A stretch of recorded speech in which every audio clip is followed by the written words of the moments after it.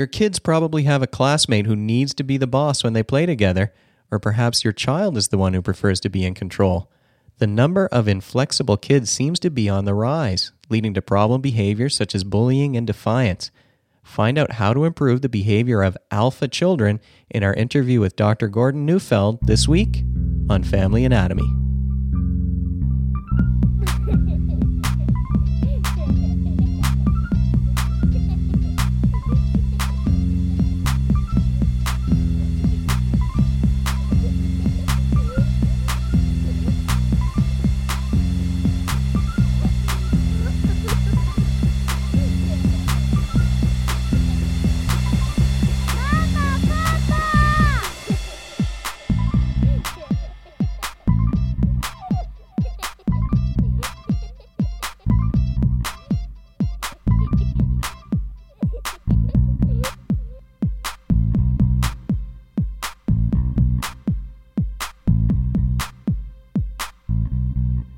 The hosts of Family Anatomy are psychologists, but they're not your psychologist. So if you need to talk to someone about family or mental health issues, you could get a referral from your family doctor. This show is for information only. Welcome to Family Anatomy, your source for parenting and relationship information with your hosts, Dr. Giuseppe Spizzano and Dr. Brian McDonald. You can find us at familyanatomy.com or over on iTunes. And let's get right into the discussion today. We're talking about alpha children. We're talking about alpha children, not beta children or VHS not children. Beta, no, they're fully formed. They're not in testing mode. No, they are not. Yeah, we're going to be talking with Dr. Gordon Neufeld once again today. Dr. Gordon Neufeld, he's a developmental psychologist. We've talked to him before. Mm-hmm. He was in private practice. We just found out that he's so busy with international engagements, speaking tour, workshops, that he's not doing private practice directly anymore. But he still has his institute open in Vancouver, British Columbia.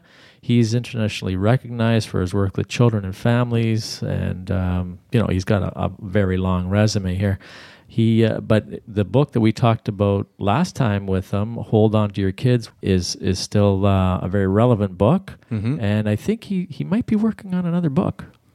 Well, hopefully he is working on another book. Certainly he's recorded some videos, and you can find those at his website, neufeldinstitute.com.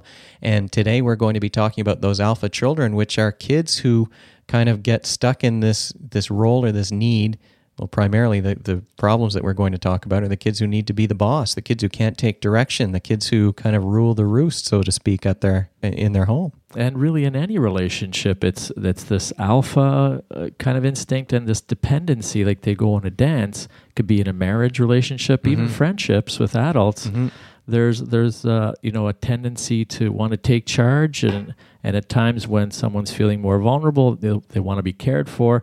Hopefully when this is a fluid thing and in healthy relationships, they go back and forth because everybody's got times where they're more vulnerable and feeling more confident. Right. Sometimes you need help. Sometimes you need to take charge of the situation, and hopefully it's not one person who's in one of those roles all the time. That's right, and that's what happens sometimes with kids, I guess, and that's not what you want.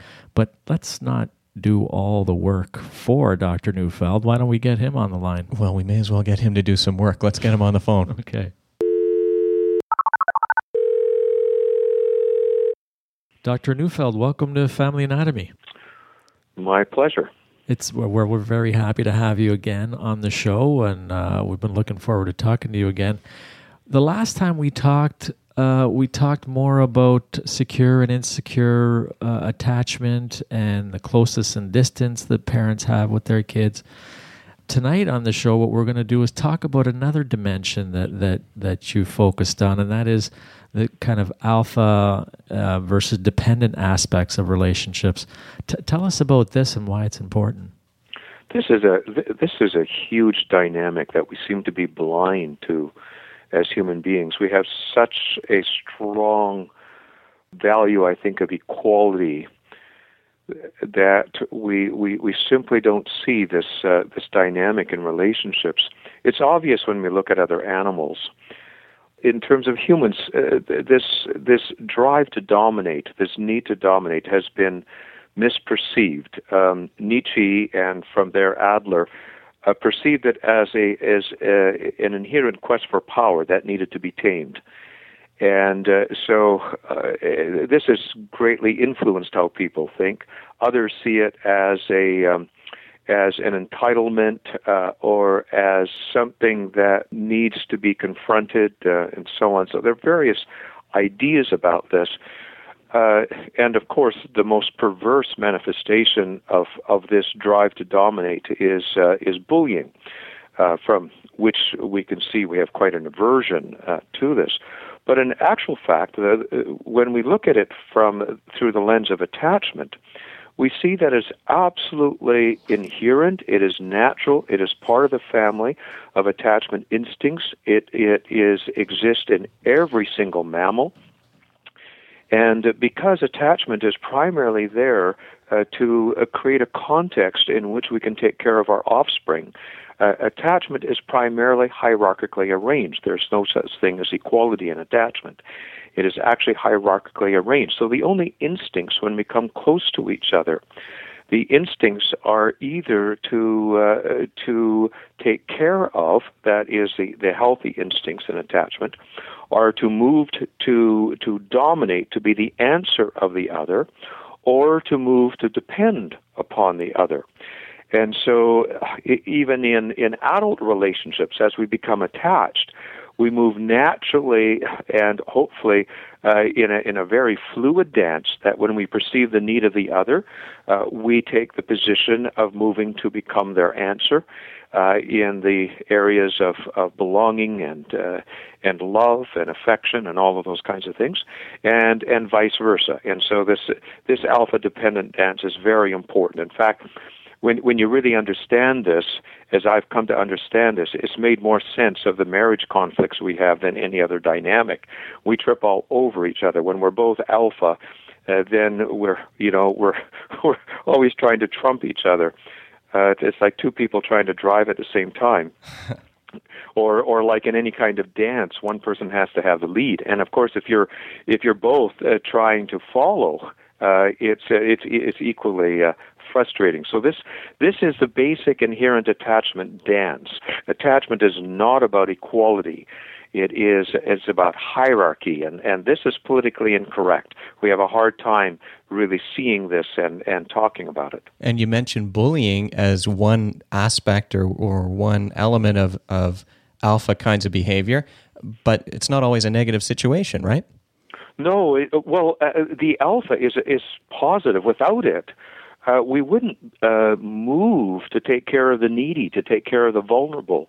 In the wild, the alpha instincts, you can see their intended purpose is to protect and to defend and to provide. And so this is a very strong attachment need. It's very positive.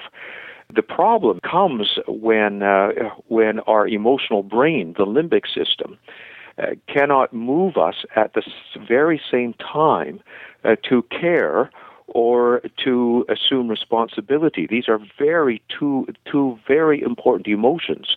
So there's three instincts or emotions that must come simultaneously: to take charge, to care, and to assume responsibility. And the problem with caring and responsibility is they're very vulnerable emotions.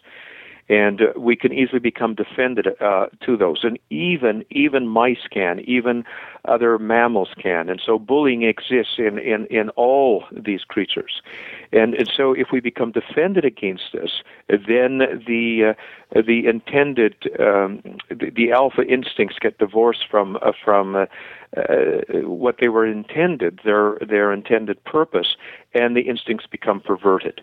And this is what ultimately happens in bullying. You have this drive to dominate that is strong.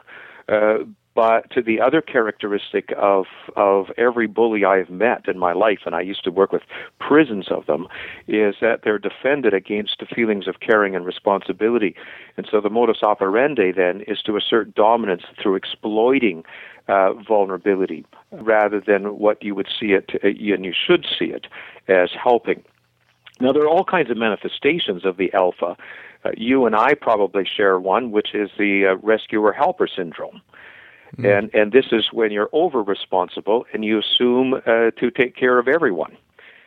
And so it's well known among therapists, well known among others, and this is when you're moved to be over-responsible.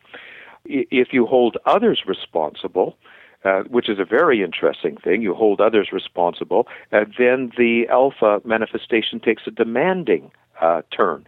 And we are having an escalating problem with demanding children who are alpha children who try to orchestrate the care of the adults around them.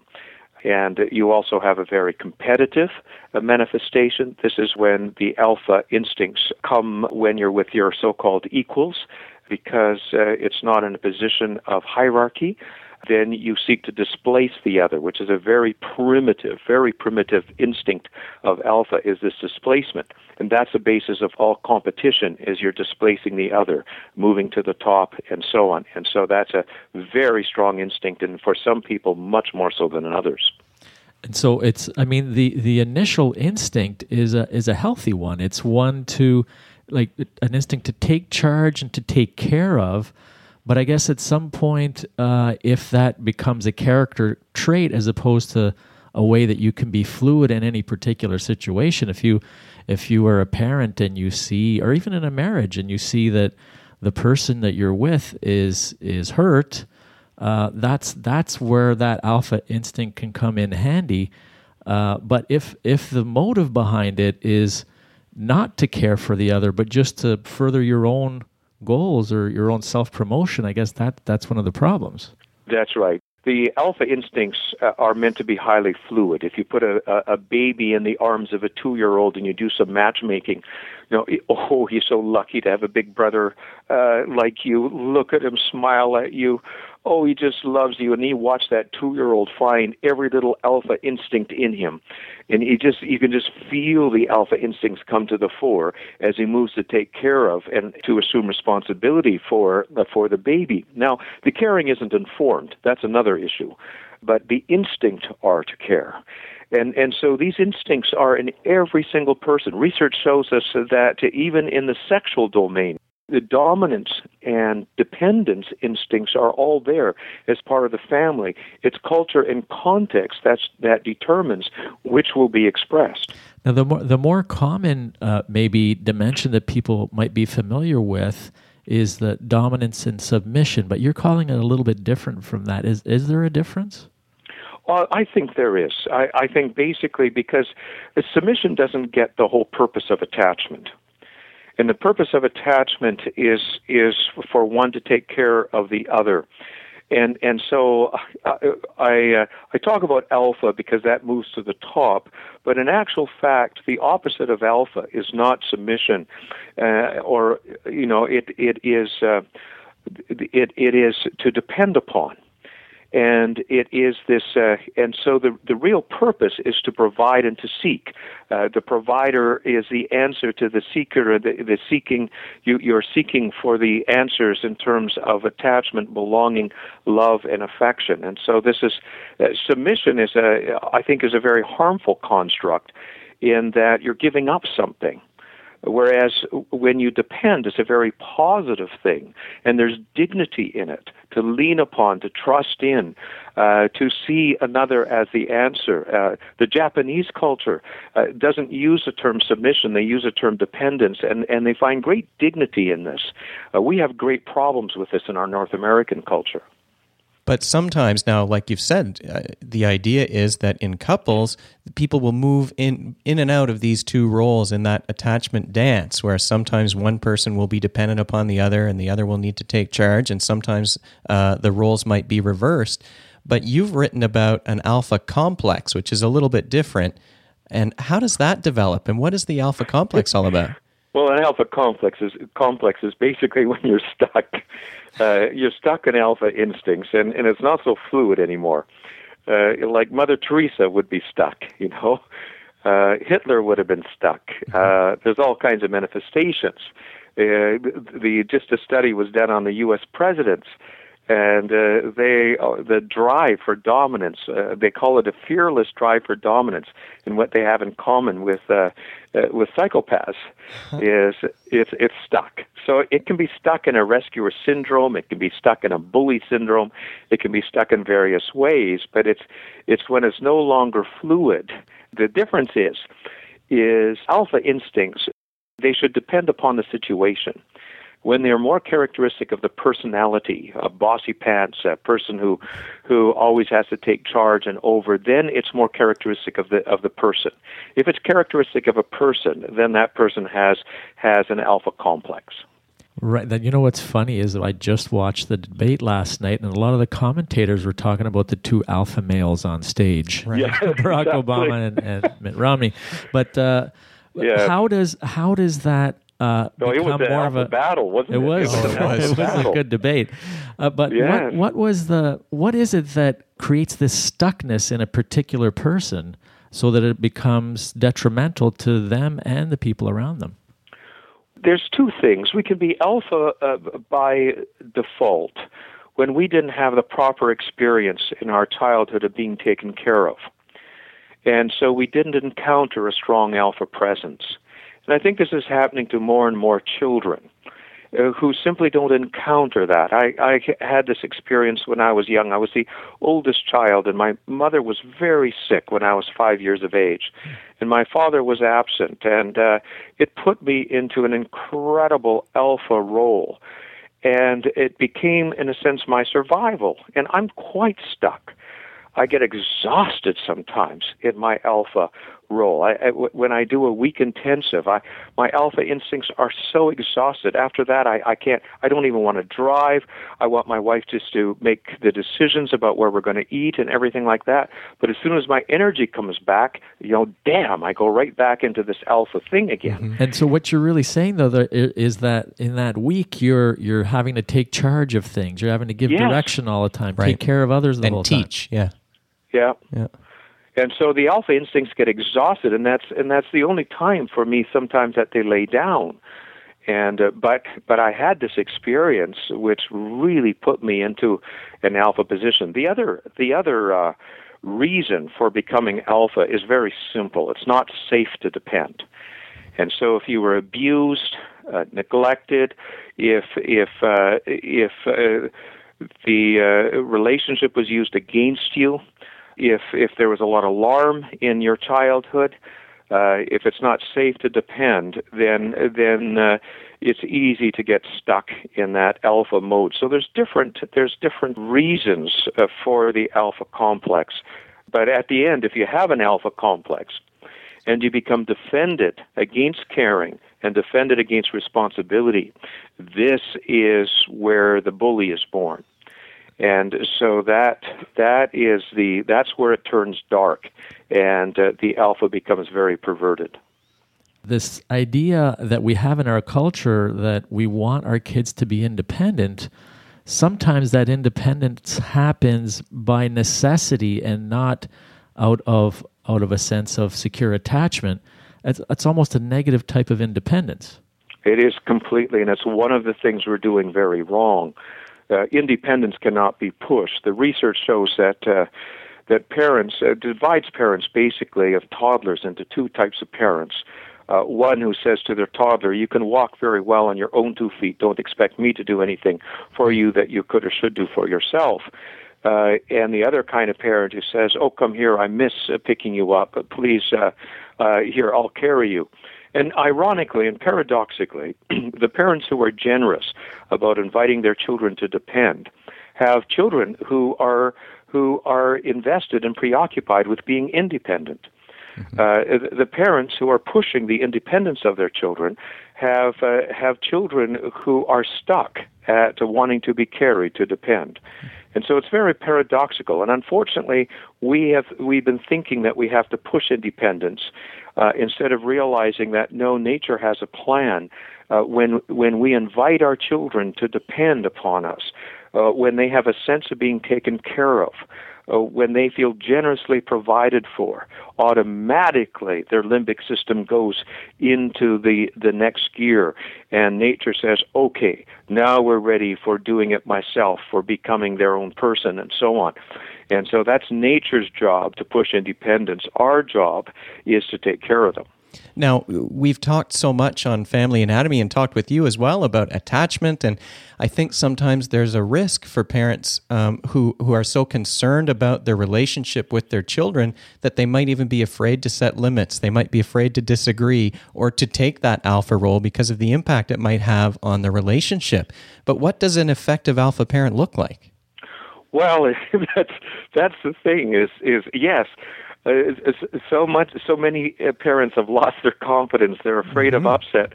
A good alpha presentation is you don't express your own needs. If just like as a therapist, it's not time for you to express your own needs, because that would bring the client to take care of you, and that would upend the whole relationship. And many parents express their own needs to their children and express their own emotions to their children. You're making me sad. I'm lonely now, or, you're upsetting me, which just invites the child to take care of the parent. The alpha presence is in the eyes, it's in the manner, it's in the demeanor. There's a take charge attitude, which really gives the child a sense that everything is safe, everything is okay, and that they are the ones that are being taken care of. I found when I was in Provence on sabbatical there, and in Bali when I had a brief sabbatical there, that the alpha presence in parents and in grandparents and teachers, it was a very strong scripted in culture. They walked as if they were their children's answer. They talked as if they were their children's answer. And children moved naturally in a dependent position, looking up to them. And then you come to North America, and we have a whole host of adults who look so confused, who are following their children, who are running to gurus to tell them what to do. And of course, when you're in that, you're in the dependent position. Mm-hmm. And I even have parents who would buy my book and say, I can hardly wait to read this with my child. And I would say, oh my goodness, don't you ever let your child know that you bought a book on parenting. That's the worst thing they could do. When it comes to your child, you got to bluff it. They got to know that you are their answer. Keep that secret. But we've lost somehow these very important alpha instincts with our children, and so our children are becoming anxious. They're becoming alpha as a result, highly alarmed, because they do not feel our strength. They do not feel our confidence in being able to take care of them. And so they take on the alpha role, and parents might be listening to this now and thinking, well, my son seems kind of bossy, and my child is pretty inflexible, and I've heard about some bullying at school. If a child is stuck in that alpha position, what can parents do to move them out of that? Well, the most important thing is to take your rightful position in their life.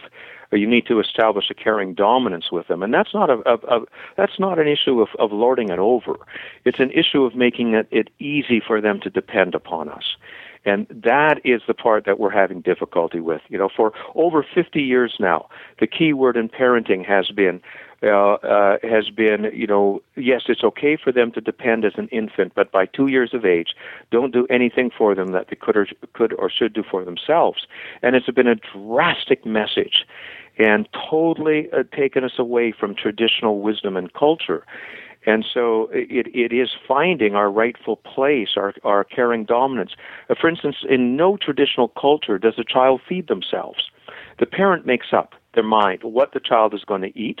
And, if you have a Ukrainian mother, still, the Ukrainian mother isn't going to ask you what it is that you would like to eat, not even as an adult. You eat what she provides. That's the way you love her, and she loves you by providing. And in traditional cultures are like this, but we've put children in the lead. We have lost our confidence, and in this, our children are becoming bossy, prescriptive, controlling, and then we misinterpret it as being strong rather than being as a desperate defense. And in actual fact, The right relationship for children is to depend upon the adults who are responsible for them. And it's the only way we can truly take care of them. It's the only way we can make them feel safe. So you've said several times, that it's important for you as a parent not to look for the answer, but to be the answer. Yes. So if that's the case, what is the question that the children, or questions that the children are presenting to parents? Well, our bottom question of all of us is, are we invited to exist in your presence? And it's an attachment question. We look for contact and closeness. This goes back to the attachment hunger, for love and belonging, for a sense of sameness. We're looking for this connection in so many ways. And that is our basic hunger.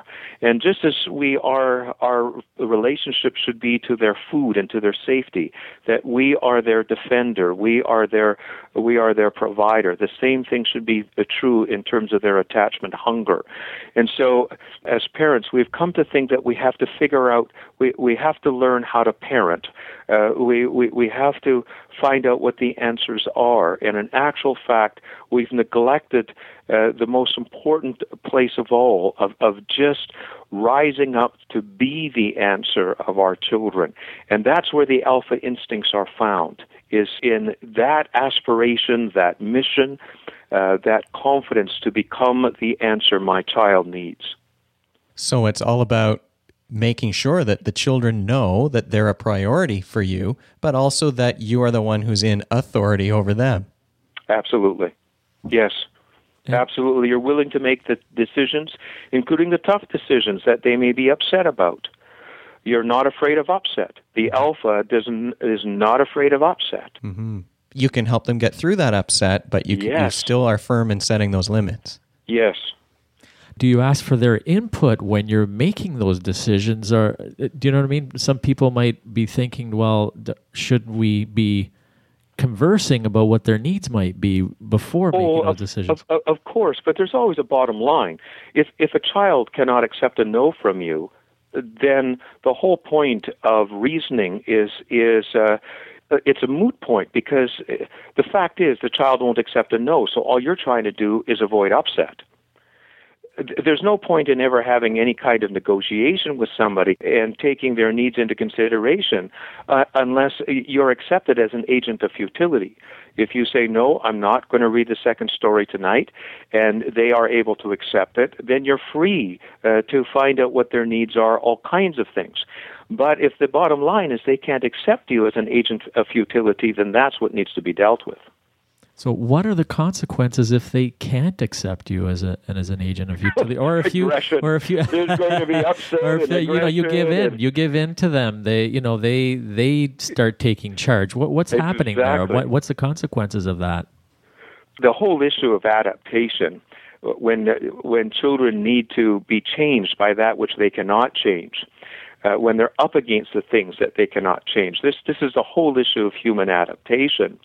And it requires a lot of courage of the parent to be the representative of that reality of futility. And the first word, of course, is just something like, no, mommy's the boss of that. I can't let you do this, or whatever it is. Or I can't let you have this, and so on. And so it's no.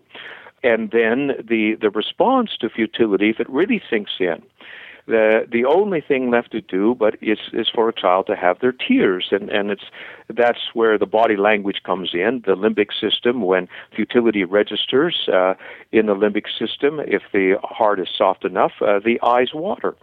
And so the tears of futility are there. And then, of course, the next response from the parent should come along as an angel of comfort, and so that you can make room for those tears, at the same time be an agent of futility. But we've lost that wisdom in our culture along with the alpha instincts. And so we take way too many cues from our children in terms of what will upset them, and then we find that they can't adapt to anything. when they're up against things that they cannot change, they simply become more frenzied in their attempts to alter realities that they have no business altering. And so it's all part, again, of this alpha thing.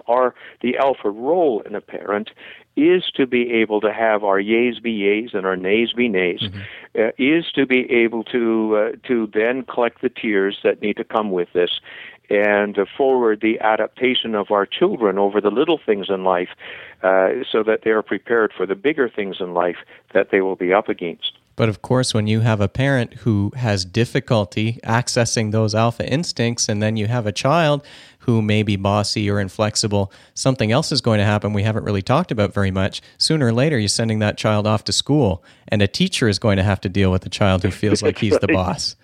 Yes, that's exactly it. And once the tears are lost, of course, if you do stand up, if you do say no, then you get eruptions of foul frustration, of aggression, and so on. Then the real issue goes much more deeply into addressing the alpha issues in that child and helping them get their feelings back. You know, what's interesting, and people listening to you probably think, here's this warm and gentle man who advocates for talking about attachment and caring for children and for other people. And what people might not know, but I think you kind of mentioned it a little earlier, was that you worked in prisons for a long time, almost like the opposite of what you might think someone like you would have been doing. But that really informed a lot of what you came to develop in your theories. Oh, did it ever? It did. And many do think of attachment-based parenting as putting the child in the lead and as avoiding upset and taking the cues from the child. And that's not what it is. Attachment is hierarchical, and it is the parent taking their rightful position and responsibility, because that's the only way that a child can feel satiated, nurtured, and safe. So there are often misunderstandings when people get into this attachment stuff. It is nurturing, but to nurture, one person has to be in charge. Otherwise, nurturance doesn't take place. And part of ensuring that kids don't become defended against those vulnerable feelings is making sure they know it's normal to feel sad, to worry about things. Normalizing those feelings is so important for parents to do. Absolutely. And not to be afraid of them yourself. Yes, I think parents panic when their kids cry or they become very upset. If we're defended against our own tears, we're going to shame them and our children. It's very important to make room for them in ourselves and in our children. Well, Dr. Neufeld, it's been great talking to you again. We want to thank you for coming on the show, and we want to let people know where they can find out more about your work and your books and where you're going to be next. Well, the best way of finding out more is just through the Neufeld Institute website, neufeldinstitute.com. Mm-hmm. And I'm just about to leave on a 10-country tour, or will be in 10 countries, 9 other countries than Canada, but away for, I think I have 26 events that I'm doing over a period of 5 weeks, and will be in Mexico and then in Europe and in Russia. Some political addresses. Actually, I get to address the Parliament in European Union in Brussels on the well-being of children. So some exciting things that doors are opening for me. And I'll be in the Montreal area coming up very, very quickly here, 22nd, 23rd, and 24th for day seminars on anxiety, alarm, the alpha child, on Tuesday and Wednesday, bullying. And then I'll be back in the Ottawa region in the beginning of April of next year. And I think I'm doing a public address on the troubled child. I'm doing a day seminar on play, actually, which goes to the very core of the developmental approach, the construct of play. And there's so much exciting stuff coming in from science now. It's just, I think it's the hottest topic now is the construct of play. Very interesting. And well, Giuseppe and I both are looking forward to seeing you next week. We'll be at the second 2 days of your 3 days in Montreal. Oh, good. Great. So hopefully we'll get a chance to chat in person. I'll look forward to seeing you again. That would be great. Thanks very much for joining us. Thank you for having me on your show.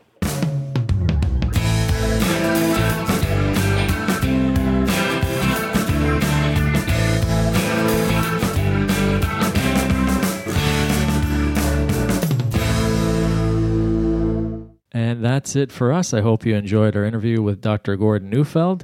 You can visit us at FamilyAnatomy.com or email us at info@FamilyAnatomy.com. You can find us on Facebook. You can find us on Twitter. If you're using an iPhone or iPod, you can find us on the podcast app. And as usual, we'll leave you with a bit of a tune by Brother Love, and he's over at BrotherLoveRocks.com. Thanks for listening. See you in 2 weeks.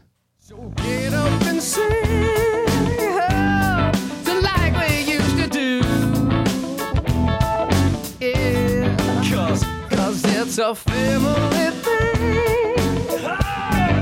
You know what to do. FamilyAnatomy.com.